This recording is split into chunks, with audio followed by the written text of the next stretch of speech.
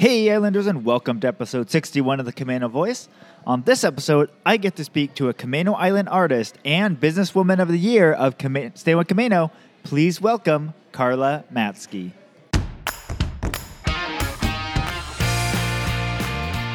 Hi, I'm Brandon Erickson, and you're listening to the Camano Voice podcast, where I interview folks around Camano Island and beyond. If you want to stay up to date on events, businesses, and even hear a little history of this area, subscribe to this podcast and share with your friends. Thanks for listening. Hey Islanders, and welcome to another episode of the Camano Voice, where we release a new episode every Tuesday. On this episode, I got to speak with Carla Matzke, who earlier this year, just won the Businesswoman of the Year for 2019 of Stay with Camano.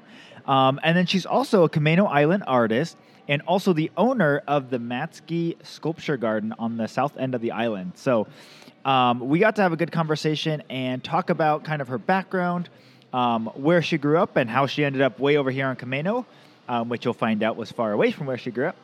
And then kind of her art background, what she wanted to go into initially, and then how she eventually ended up in art. And just the evolution and how she decided to go and build the sculpture garden, sculpture park, and then create this really neat place on the south end of the island. So we get to all that and more in our conversation. So please enjoy my conversation with Carla Matzke. Hey Islanders, it's Brandon with the Camano Voice. Today I'm here with a Camano Island artist as well as the Businesswoman of the Year of 2019 of the Stay with Camano area. Welcome to the podcast, Carla Matzke. Thank you very much, Brandon. Yeah. So before we get started, tell us a little bit about Carla. Well, I've had a business on Camano Island for 33 years in fine arts. So I've owned a gallery, and 13 years ago I opened up a gallery and sculpture park here on the island. Okay. Very cool. And we've actually heard that referenced many times in our podcast. So, all right. So where did you grow up? Well, I grew up in upstate New York in the Adirondack Mountains. Okay. Nice. And then were you there through all of high school? Yes, all through high school. And I went to the State University of New York for my college years. Okay. Nice. What did you study in college? Well, believe it or not, I started out in pre-law. Okay. And before my junior year, I switched majors and declared a fine arts major. Wow. Okay. So I had to, by then you had to declare your major. So I continued on at the university. And also, besides getting my BFA, I got my master's in fine arts. Okay. Nice. So what had got you started with pre-law? Well, I always thought I was an artist. I grew up in an artistic family. Mm-hmm. My mom was an artist. And so because I thought, well, I'm already an artist, I'm going to go to college and get a law degree with a goal to help people. Mm-hmm. And I kept taking electives in art. And I was just learning so much. I really liked the peers and the group I was with, and so that's why I switched. Yeah, very cool. And then you said your mom was an artist. So when you decided to switch from pre-law to arts, was there any issue there, or were they pretty excited that you were switching? I remember my father saying, "Oh, please marry a lawyer." So, which I didn't. My sister did, though.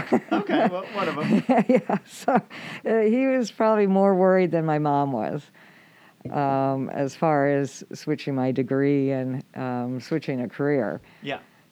Okay. What was your dad's profession? He was an architect. Oh, he was. Okay. Yeah.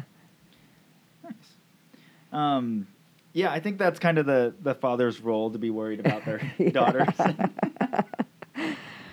Very cool. So then you finished up with fine arts, and then where did you go and do your master's at then?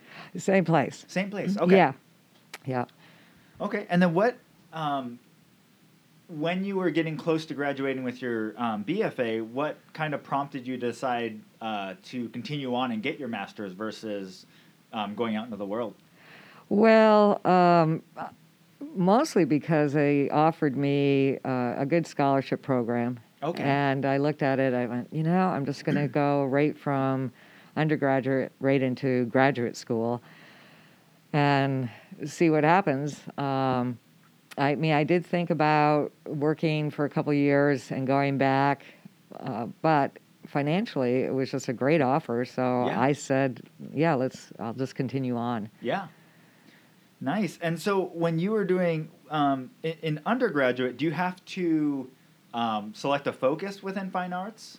Yes, and my focus at the time was painting and printmaking. Okay.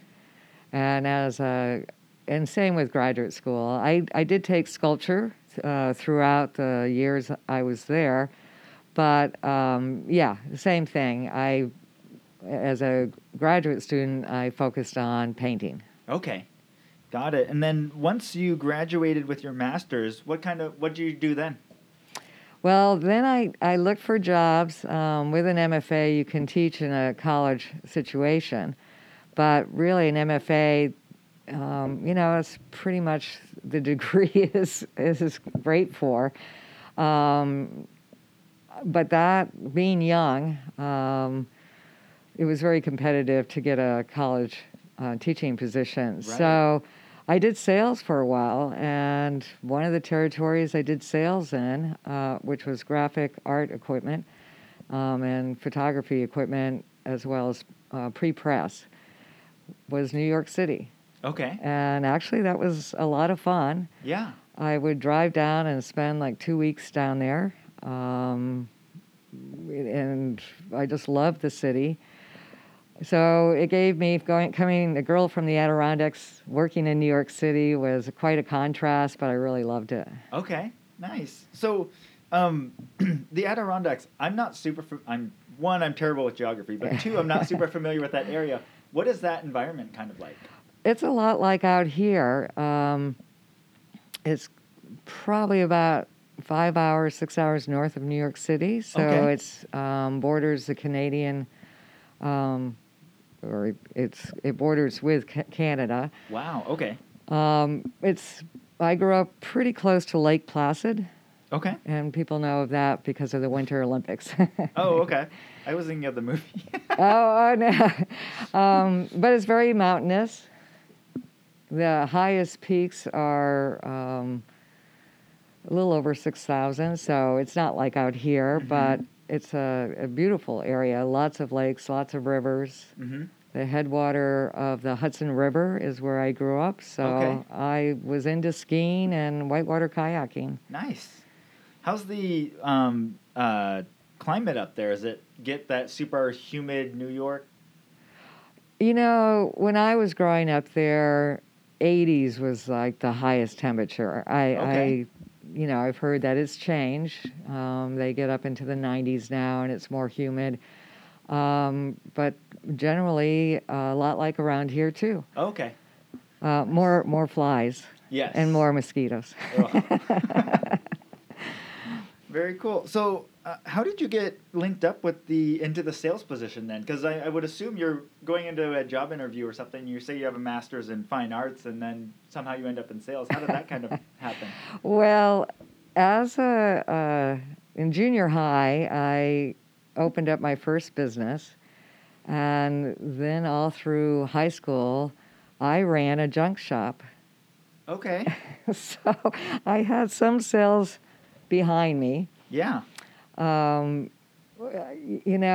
a fine art background, the man who hired me to do sales, because it was in graphics Yeah. and pre-press, he felt that I would learn quick about that type of companies and that industry. So I did. I was on the ground, moving pretty much. The first couple months, I would follow him around and learned a lot from him just about the equipment. And we were manufacturers reps, so I was working with dealers. Okay. that already sold the product. And basically, I was teaching them about new products. Okay. Nice. So then, so you're working with that. Where did you go from there then? Well, there was a bit of traveling with that. New York City wasn't my only territory. I had mostly New England, so I was on the road all the time. It was very hard to do any painting because I was staying in Right. hotel rooms and so forth.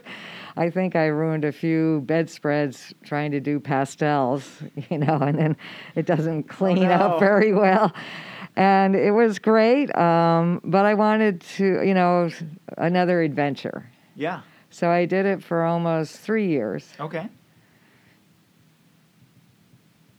Nice. And then where did you go? I guess how did that transition happen then? As you were in that, and then what kind of prompted you to move on? Well, for a year after that, I taught whitewater kayaking, and I was a raft guide, and even all through college, I was a downhill ski instructor and also a racing instructor. So I continued that for a couple years, and then my sister invited me to come out and visit her in Seattle. Okay.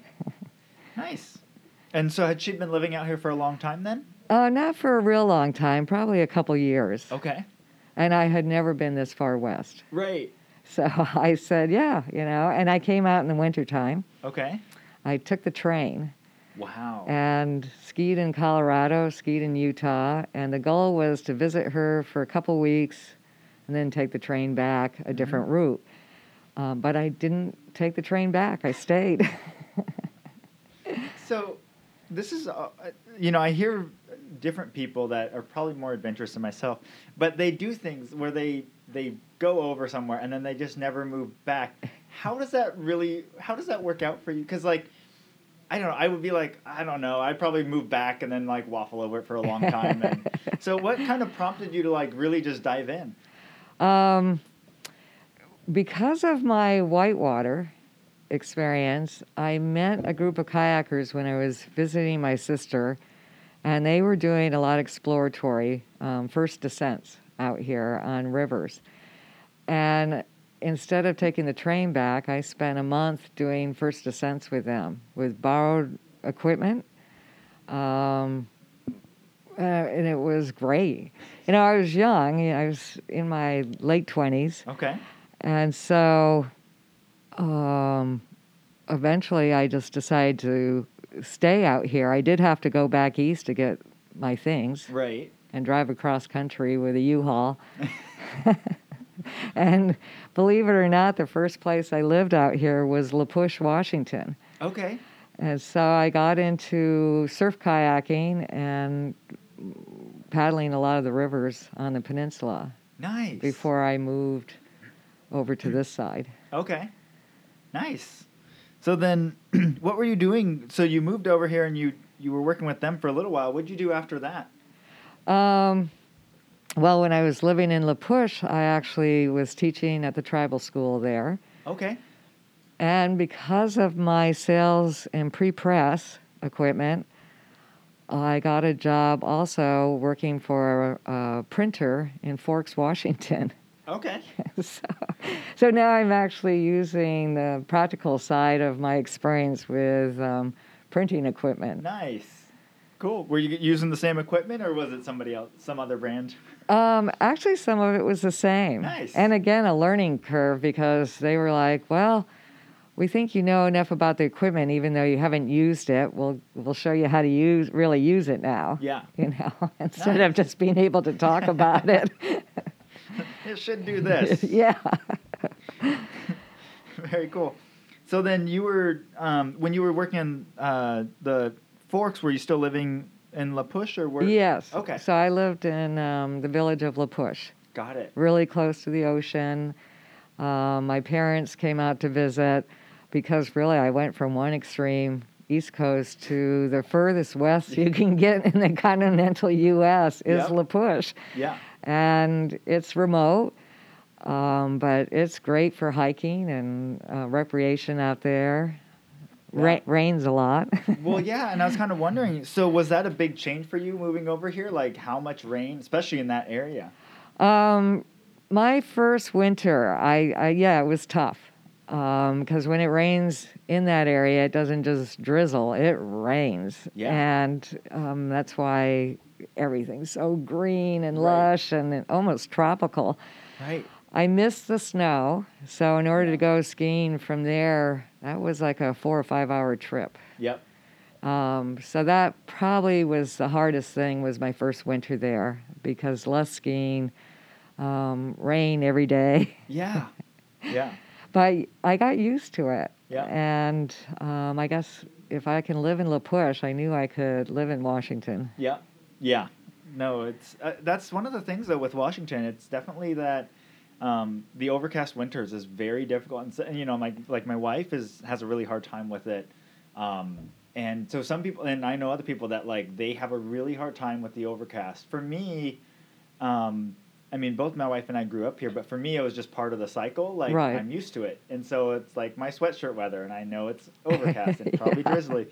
But there's a lot of people that really struggle with it.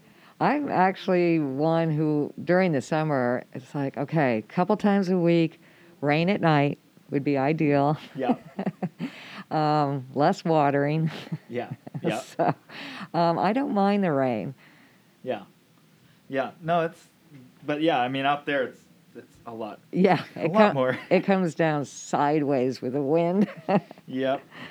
Okay, so then you were working over there, you were teaching. What kind of happened next? So, after about 3 years, I was with a fella, and he decided to get his master's degree up in Bellingham. So we moved to Bellingham. Okay. I started working for the Whatcom Museum, and also on call for the University Museum at Western, Okay. and mainly to hang shows. So working as Okay. what they call a preparator. Yep. And we lived up there for about 3 years, and then that's about when I moved down to this area. Okay. We went our separate ways. Yep. But anyways, I moved to Camino. Got it. Okay. What time is that then, year wise? I want to say 89, 90. Okay. I think 89. Nice. Nice. So then during this whole time then, you've kind of been moving around and you're doing a little teaching, a little bit of adventuring. How is you like, as far as art and stuff like that, are you having time to continue to work on that during this time? Yeah, much more so than when I was doing sales a few years before. Yeah. Before I moved down to Camino, I started showing my artwork at a Seattle gallery, First Artworks Gallery, and then Foster White Gallery. Nice. And then when you were doing that, how were you? So then you moved to Bellingham. When you moved to Camino, what was your work that you were doing during that time? A lot of painting. Okay. Mostly painting at that time. And it's about the time I met Jack Gunter. Okay. And Jack was a known artist here on the island. He had a gallery that he opened up in Stanwood. He'd been there 2 or 3 years. And I met him and proposed that we go into business together. Mm-hmm. And so we did. We co-owned a gallery in Stanwood for 1 year, and then we moved it out to Camino. Okay. And we're in business for 19 years on the south end of Camino Island. Wow. Before I opened up my own space. Okay. Nice. So then during that time, are you a full-time artist and... Pretty much full-time gallery owner and full-time artist. Okay. And started to do stainless steel sculpture. Okay. In several pieces during that time period.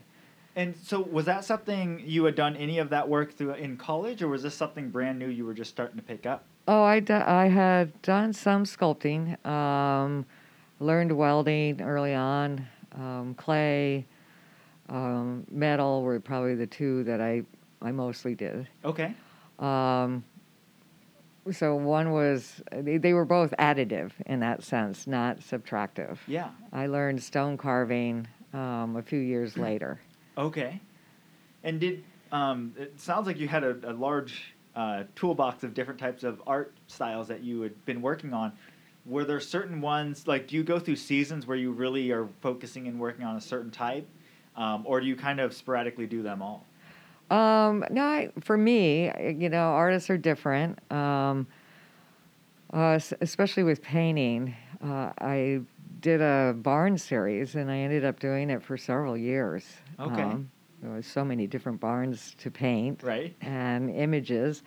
Um, Same with sculpture. That was much more abstract work, and so I would work in a series. Okay. Those pieces take longer to do, so I was probably could produce much more paintings in a year than I could a Right. sculpture. Yeah. So it was nice, and I did some collaborative work with Dan Nelson for a piece. Rick Wesley, who owns a welding shop here in town, was a great source for me for actually making my pieces. And I could hire that company, West Weld, to fabricate bigger pieces for me, which was Okay. nice.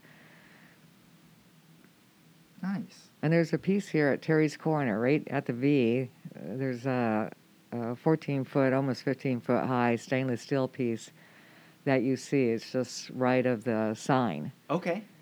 Yeah. Yeah. Very cool. So I imagine, like, when you're doing specifically like the sculpture and stuff, are those harder to move and sell? And how do you kind of decide of the art that you're making, what stuff you plan on selling, what stuff you kind of plan on keeping? I think when you're a career artist, you're not necessarily planning on keeping any of it. Okay. The goal, because it's the only way you're making a living, is to produce and hopefully sell. I mean, obviously, I do still own pieces that I've made. Yeah. You don't sell everything.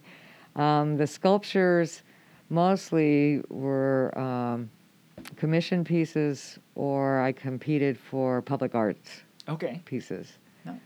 And so they were made predominantly because of those two situations. Got it. Yeah. Okay. And sculpture is something, specifically like stone and stuff. It's always something that is very. I don't understand it because I don't think I could ever, like, work that way. But how do you do that? How do you do stone sculpture and stuff like that when you're starting from the start? Yeah, because you're looking at a rough piece of rock. Yeah. And you're envisioning this item coming out of it. Out at my sculpture park, I think I've done 13 or 14 stone carving workshops. Okay. I haven't taught them. I always get a master stone carver to teach it. And we gear it towards people who are beginners, never have done it before. Although what I find is the same artists come back year after year, which is nice. So ideally, you try and say, come with some ideas. Mm-hmm. If you're going to do a rabbit, think of it as a stylized rabbit or a stylized owl or an abstract piece. But be willing to change once you get there, because sometimes you look at the piece of stone and you have this idea, but stones have some fractures in it. You could be chiseling away on a side of it, and then all of a sudden it's like, oh no, the owl lost its wing. It's no longer an owl. Well, now what do I do? And so I think you have to be open because, you're learning. And those things happen until you can learn to read the rock more and see those pockets and see those fractures. You might have to change from an owl to a rabbit now, or an owl to an abstract piece now. Right. Yeah. Yeah, and that. I mean, eventually get to that point of understanding and stuff. Like, it's just, I think that's so cool. Like, to get to that level. Yeah. And our workshops are all hand tools. So, it's just this nice clinking, and we have rifflers and files for sanding, and we use soft stone. Okay. So after 3 days, people usually go home with something they made, and it still amazes me. Someone who's never done it before, someone like yourself, going, okay, I'm just going to try this, and you go in with a good attitude, no big expectations, and go with the idea it's going to be fun and learning. Yeah. And 3 days later, you're like, oh, look, I made this. Yeah. And you go home with something that you made, and it's pretty cool. Yeah. That's very cool. I've seen many versions of that by watching Jed Dorsey, who we talked about a little bit before the podcast. Right. With his coffee and canvas classes he does. It's very similar, and you see someone, they're like, well, I'm not really an artist, or it's something I want to try, but I don't know if I'll get into it. And then after a day with Jed, they're like, look, or a few hours even, Yeah. look what I did. Right. And I think it's very inspiring. Yeah. Well, and I think it's so intimidating because I look at him when he's setting up and they're all blank. All Yeah. the canvases are blank, and people Yes. sit down and they're looking around like, I'm not supposed to start at this level. But yeah, it's great, and I don't think I've never talked to someone afterwards that was like, I can't believe it, mine looks like this. Like, they're always so excited. They're like, Yeah. wow, like I was able to do this. So yeah, no, I think it's really neat. We teach raku out at my place, and that's a 3-hour class. And we're not teaching people how to throw bowls, because that's a whole other class. And I have to admit, I never mastered throwing, these beautiful, nice round bowls. But my instructor throws a whole bunch of beautiful bowls, all different sizes. You get to pick, and you pay for the bowl, and we have the glazes and the brushes there, and he goes through a whole thing about glazing and the firing process. Yeah. Which includes heating that up to about 1,800 degrees, pulling out and sticking it in a can full of leaves and papers. And the whole thing flames up, and then it gets smoked. And then the person gets to go home with a bowl that they did. Yeah. And people are expecting the worst. And it's such a wonderful medium that just about everybody's bowl comes out different and beautiful. Yeah. It's a very forgiving medium in a lot of ways, and we haven't done it this year because of COVID, Right. but that's been really fun to do. We were doing one every other month. Okay. Yeah. Very cool. Yeah, I know. I've interviewed Bob Schrofer, and he does a lot of that. And some of his pieces that he's created have been really neat. Some of the pots and stuff. Yeah. He's done some like the different clays and stuff like that to get these really neat glazes and stuff like that. So that's very cool. So going back to the sculpture garden, you had been working with Jack Gunter on that spot.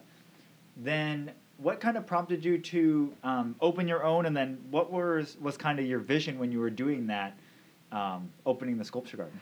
So Jack and we co-owned the gallery together. For after 19 years out here on Camino, we were leasing the space, and I really wanted to have a sculpture park around the gallery. Yeah. There was 10 acres out there with a pond, and the owners at the time had their own ideas what they wanted to do. Yep.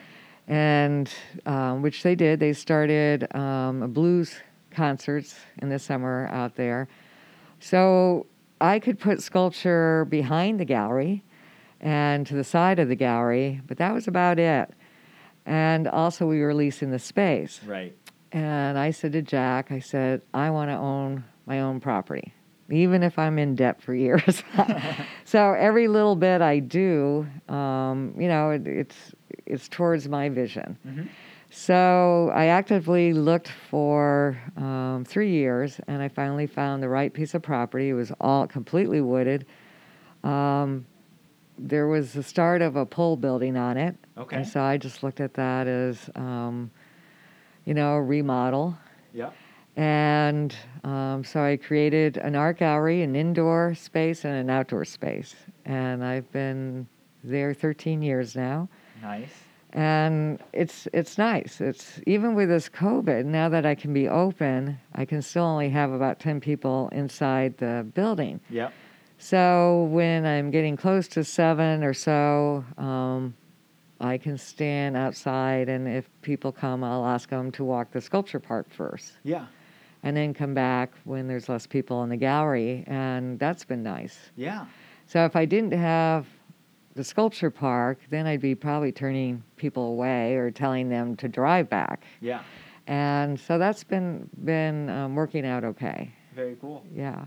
So then, how many sculptures do you have in your sculpture park? So right now, not counting a lot of little ones, which I mean like 2 feet and under, 137. Wow. Yeah, and all different artists and all different types of, from bronze to steel, glass, combinations of glass and steel, rotating, kinetic pieces, stone pieces. Mm-hmm. I even have, I carved marble in Italy about 6 years ago, and because of that, I met some stone carvers, and some of their works now are in the park. Wow. Yeah. Very cool. So you have a lot of different artists and stuff that are represented there.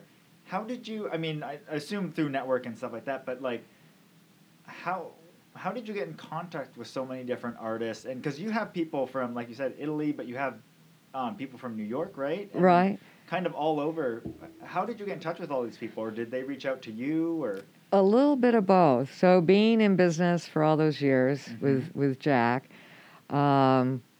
I had a good basis of artists. So, Okay. it's almost 20 years of artists we were already working with, including a lot of Pilchuck artists, which, just so I don't forget, next summer I'll be hosting the 50th anniversary of the Pilchuck Glass School. Okay. So that's going to be exciting. Very cool.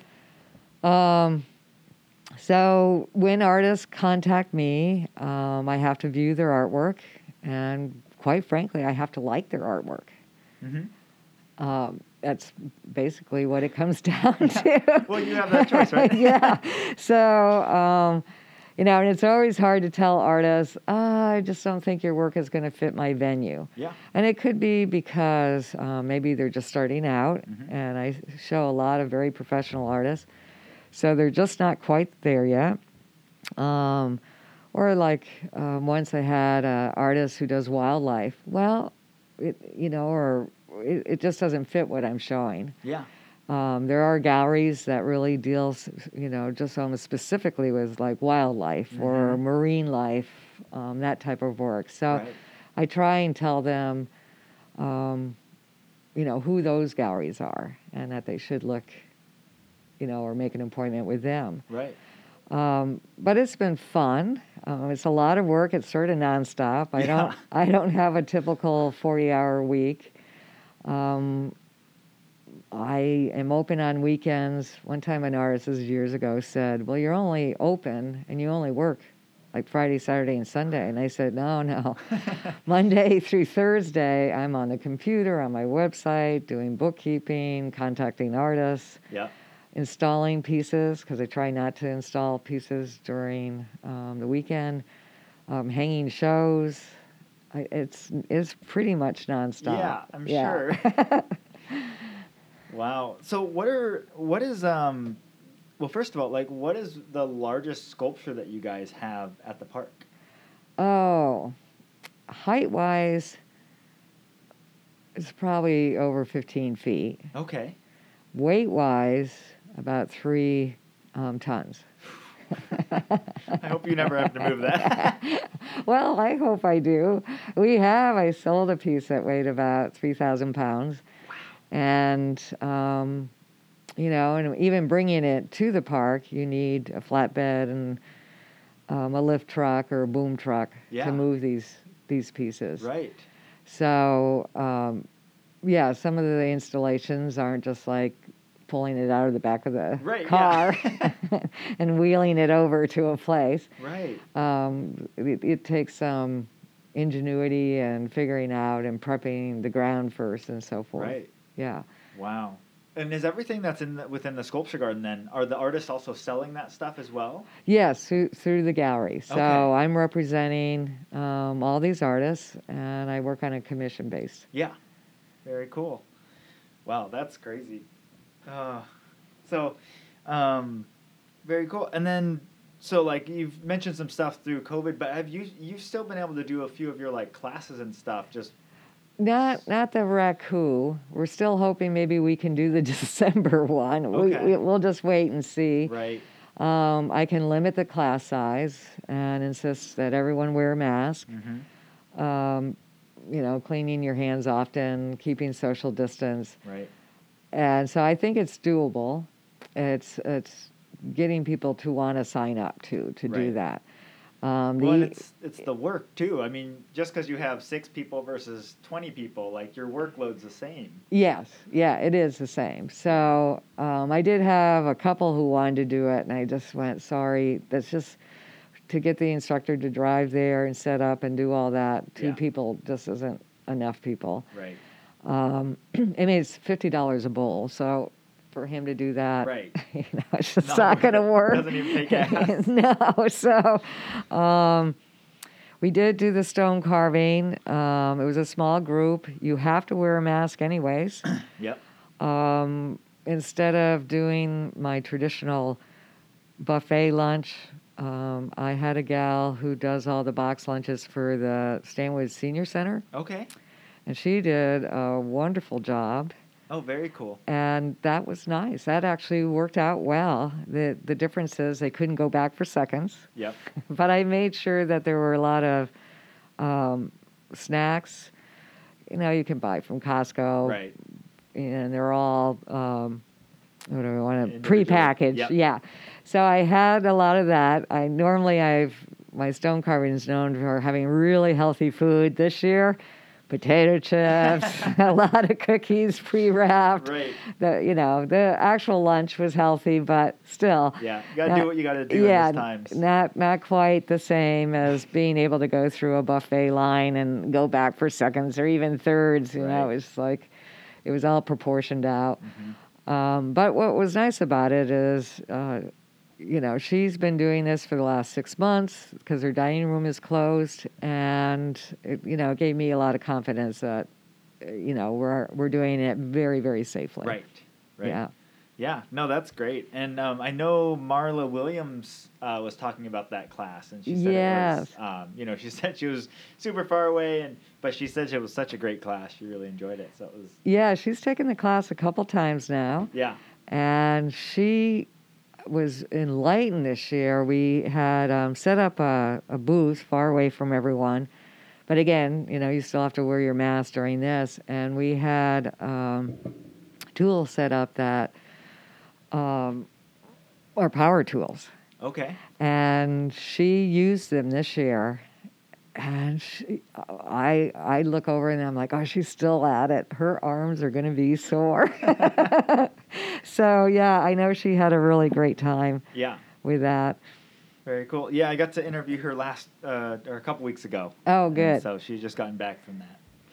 So with everything then, with the sculpture park, with moving forward with COVID, depending on how long this is around, what do you kind of see as your future? Well, I'm going to have to adjust. I've had to learn to put just about everything online. Mm-hmm. I'm not quite there yet. It takes time. Before, when I would advertise a show and put it online, I would, give enough teasers to entice people to come. Now I feel like I have to have almost every piece of art online. But it's helpful. I wasn't sure if I'd sell pieces from people looking at it online, but I have. And so that's that. I'm like, okay, that convinced me to keep working at that. Yeah. I hope at some point I can be open full-time again. If I have to continue with a limited audience every weekend, that's okay, as long as everyone is being safe. Yeah.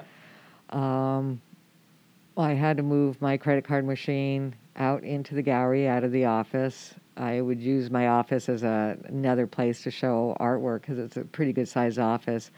But I decided I needed a place where, in between people, I could go in and take my mask off and Yep. feel safe. Right. You know, I'm really hopeful. This year has been a good year. You know, I don't know what the future's going to bring. I think it's going to be a while, and I think people are going to have to adjust. Right. So luckily, I live above the art gallery, so I am working from home. Yeah. My commute's about 20 feet. Yep. So that's nice. And during the time when I was closed, you know, I had 10 acres to walk around Right. and actually work on. Yeah. And so for me, I don't feel the isolation, and I didn't feel too much had changed other than not seeing the public. Right. I feel for people who live in apartments, and you know, Yeah. that's got to be hard. Right. You know, I'm used to being out on that property, so kind of a lot didn't change. Like I said, other than not seeing Right. the public and friends. I just hope Camino can continue to at least be where we're at now, but hopefully be more opened up. Yeah. Yeah. Well, and then also with the without having the Camino Studio Art Tour this year, how is that? I mean, because that's massive for Yeah. most of the, I mean, all the artists on the island. So generally, I will in 2 weekends see 3,000 to 3,500 people. Wow. So that was tough financially. I still hung the show. I put it all online. Revenue-wise, it wasn't the same. Right. You know, and it was in May, so it was still kind of early on with being closed. Yep. So, and not just for me, it was for everybody who's part of that studio tour. Yeah. You know, it was right up to the last minute. Do we go forward? But that was back in March because we didn't print the brochure. So luckily, we decided not to print the brochure. Right. So we didn't have all this wasted money Right. into something Yeah. that wasn't going to happen. But yeah, I think it was in April we had to make that decision. And we didn't know about even businesses being closed yet. We just had to guess one way or the other. And I think we guessed right. Yeah. So I was briefly at one of the meetings, and it looks like we'll be able to use the same brochure, just change the dates, and use a lot of the same imagery. And the artists, we always have a special place for a special guest, you know, from the tour to be on the cover and so forth. And that's all going to stay the same. Yeah. So that artist won't, you know, Lose their spot. lose their spot. Yeah. Yeah. So that's really nice. Yeah. Yeah. No, it was so weird during that period because, no one knew. I mean, when they said we're canceling school for the rest of the year, they did that in like March or maybe April. But I was like, that is really drastic. Like, that's 3 months away. You think we're going to still have this? And then, like, then things started getting canceling through Christmas now. And I'm like, oh. And then even next year, I've already started hearing things like people are like, we're not sure if we'll have this or this, you know, through 2021. Right. So, do you have children? yes. And how old are they? So I've got 4 kids. We've got 2 twin girls who are 9, and then a 7-year-old and a 4-year-old. Oh, okay. So two girls, 2 boys. So how is homeschooling? Well, we were homeschooling prior to this. Oh. So my wife was already in that world. She has had to field a massive amount of questions from friends and family and stuff. Right. Who are like, what do we do now? Right. So not a whole lot changed for us, but there's a lot of family, and we know a lot of families, single moms, Right. or families that both couples work. Right. That they're like, what do we do now? Like, we can't not work. And so it's a really big problem. And well, I'm glad you and your wife were a good resource then for helping with that. She is. I don't have a clue. But so, all right, very cool. Well, I like to end every podcast with some rapid fire questions. Okay. So the first one is, do you have a lesser known or favorite location on Camino Island that you like to hang out? Probably not lesser known, but I do like to hang out at the state park. Yeah. Yeah. Yeah. It's only 2 miles from my place, but I feel like I've gone someplace else. Like Yeah. almost like I've left the island in a way. Yeah. No, as you're walking through those trails and stuff, you Yeah. just kind of meander through all of them, and you feel like you're in the middle of the forest. Yeah, exactly. In, like the middle of nowhere. Yeah, exactly. So, yeah. No, it's very cool. We have quite a few different spots on the island that are like that now. Yeah. And it's really cool. Pretend you have a friend coming from out of town. What would the first day look like here? Well, I have done this a few times. Not recently, because getting friends, even my Anyway. sister. But my sister was a perfect example. When the bakery opened here at the marketplace, we would start out getting something we probably shouldn't be eating, but anyways, I like the croissants with the chocolate fillings. Yeah, those are my favorite. I love those. Those are really good, and I think they're now my sister's favorite. Okay. To the point where if she's coming out to visit me, she would stop there first and bring treats before she Nice. got to my place because I'm further south. Right. So I would say we start with the bakery. Of course, hang out at my place. Lunch at Kama Beach if it's on a weekend. If it's not on a weekend, I do like the restaurants here and the Rockaway, so Yeah. it just kind of depends. Yeah, depends on the mood. Yeah. So Brothers Pizza is a favorite of mine. Taps, I've eaten there 3 times. Every meal was great, so I can definitely recommend them, and I definitely recommend the Rockaway. I mean, they've got those portobello mushrooms Yeah. instead of fries that are excellent. Yeah. So, and then go to the state park. Yeah. And take some of the trails. Yeah. That I can't get my sister into doing, but other friends I've done that Really? Okay. with. Oh, my sister's always afraid that if I say, we'll only be a half an hour, 40 minutes, that it'll turn into 4 hours, because I've done that to her before.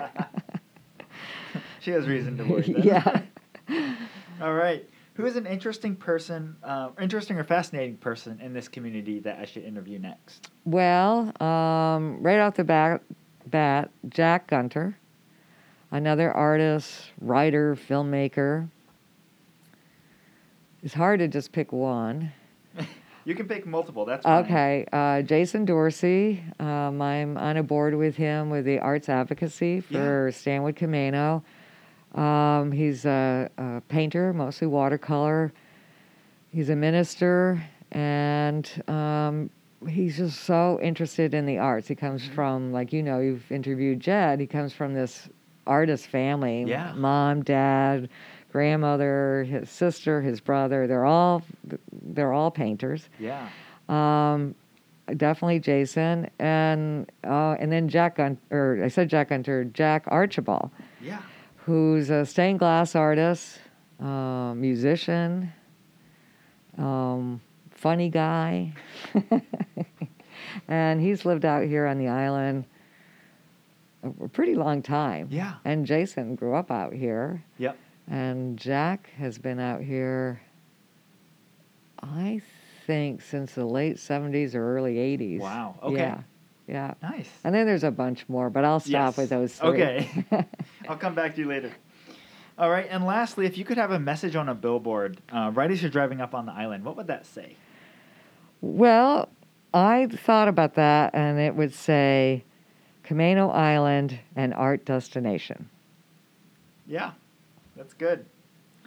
All right. Well, thank you so much for joining me on the podcast today. Yeah, thank you, Brandon. And now that it's the middle of the day, guess where I'm going after this? Back to work. No, I'm going to go and get a slice of pizza. Oh, nice. At Brothers Pizza. Perfect. I was thinking about that when I drove here. I'm like, what am I going to eat? Okay. The bakery, I'm trying to lose a little bit of weight. Pizza, I don't lose weight. I'm going to go for a piece of pizza. Yeah, well, and when they moved here, one of my favorite things that Brooklyn Brothers does is that they sell all their pizzas by the slice. Yes. So if you're just coming by yourself, you don't have to feel like, okay, well, I got to get a whole pizza and then figure this out. Like, you can just get the slice of pizza that you really want. Right. And I'm just going to get one. Yeah. Well, thank you so much. Yeah, thank you. And Islanders, I will talk to you on the next one. Well, a big thank you to Carla Matzke for joining me on the podcast today, and thank you for listening. If you haven't already, be sure to rate, review, and subscribe to our podcast on your favorite podcast platform. It really helps us be found by other Islanders like yourself. And for more information on this episode, you can go to CaminoCommons.com/EP61. That's CaminoCommons.com/EP61. Thanks for listening, and see you next time.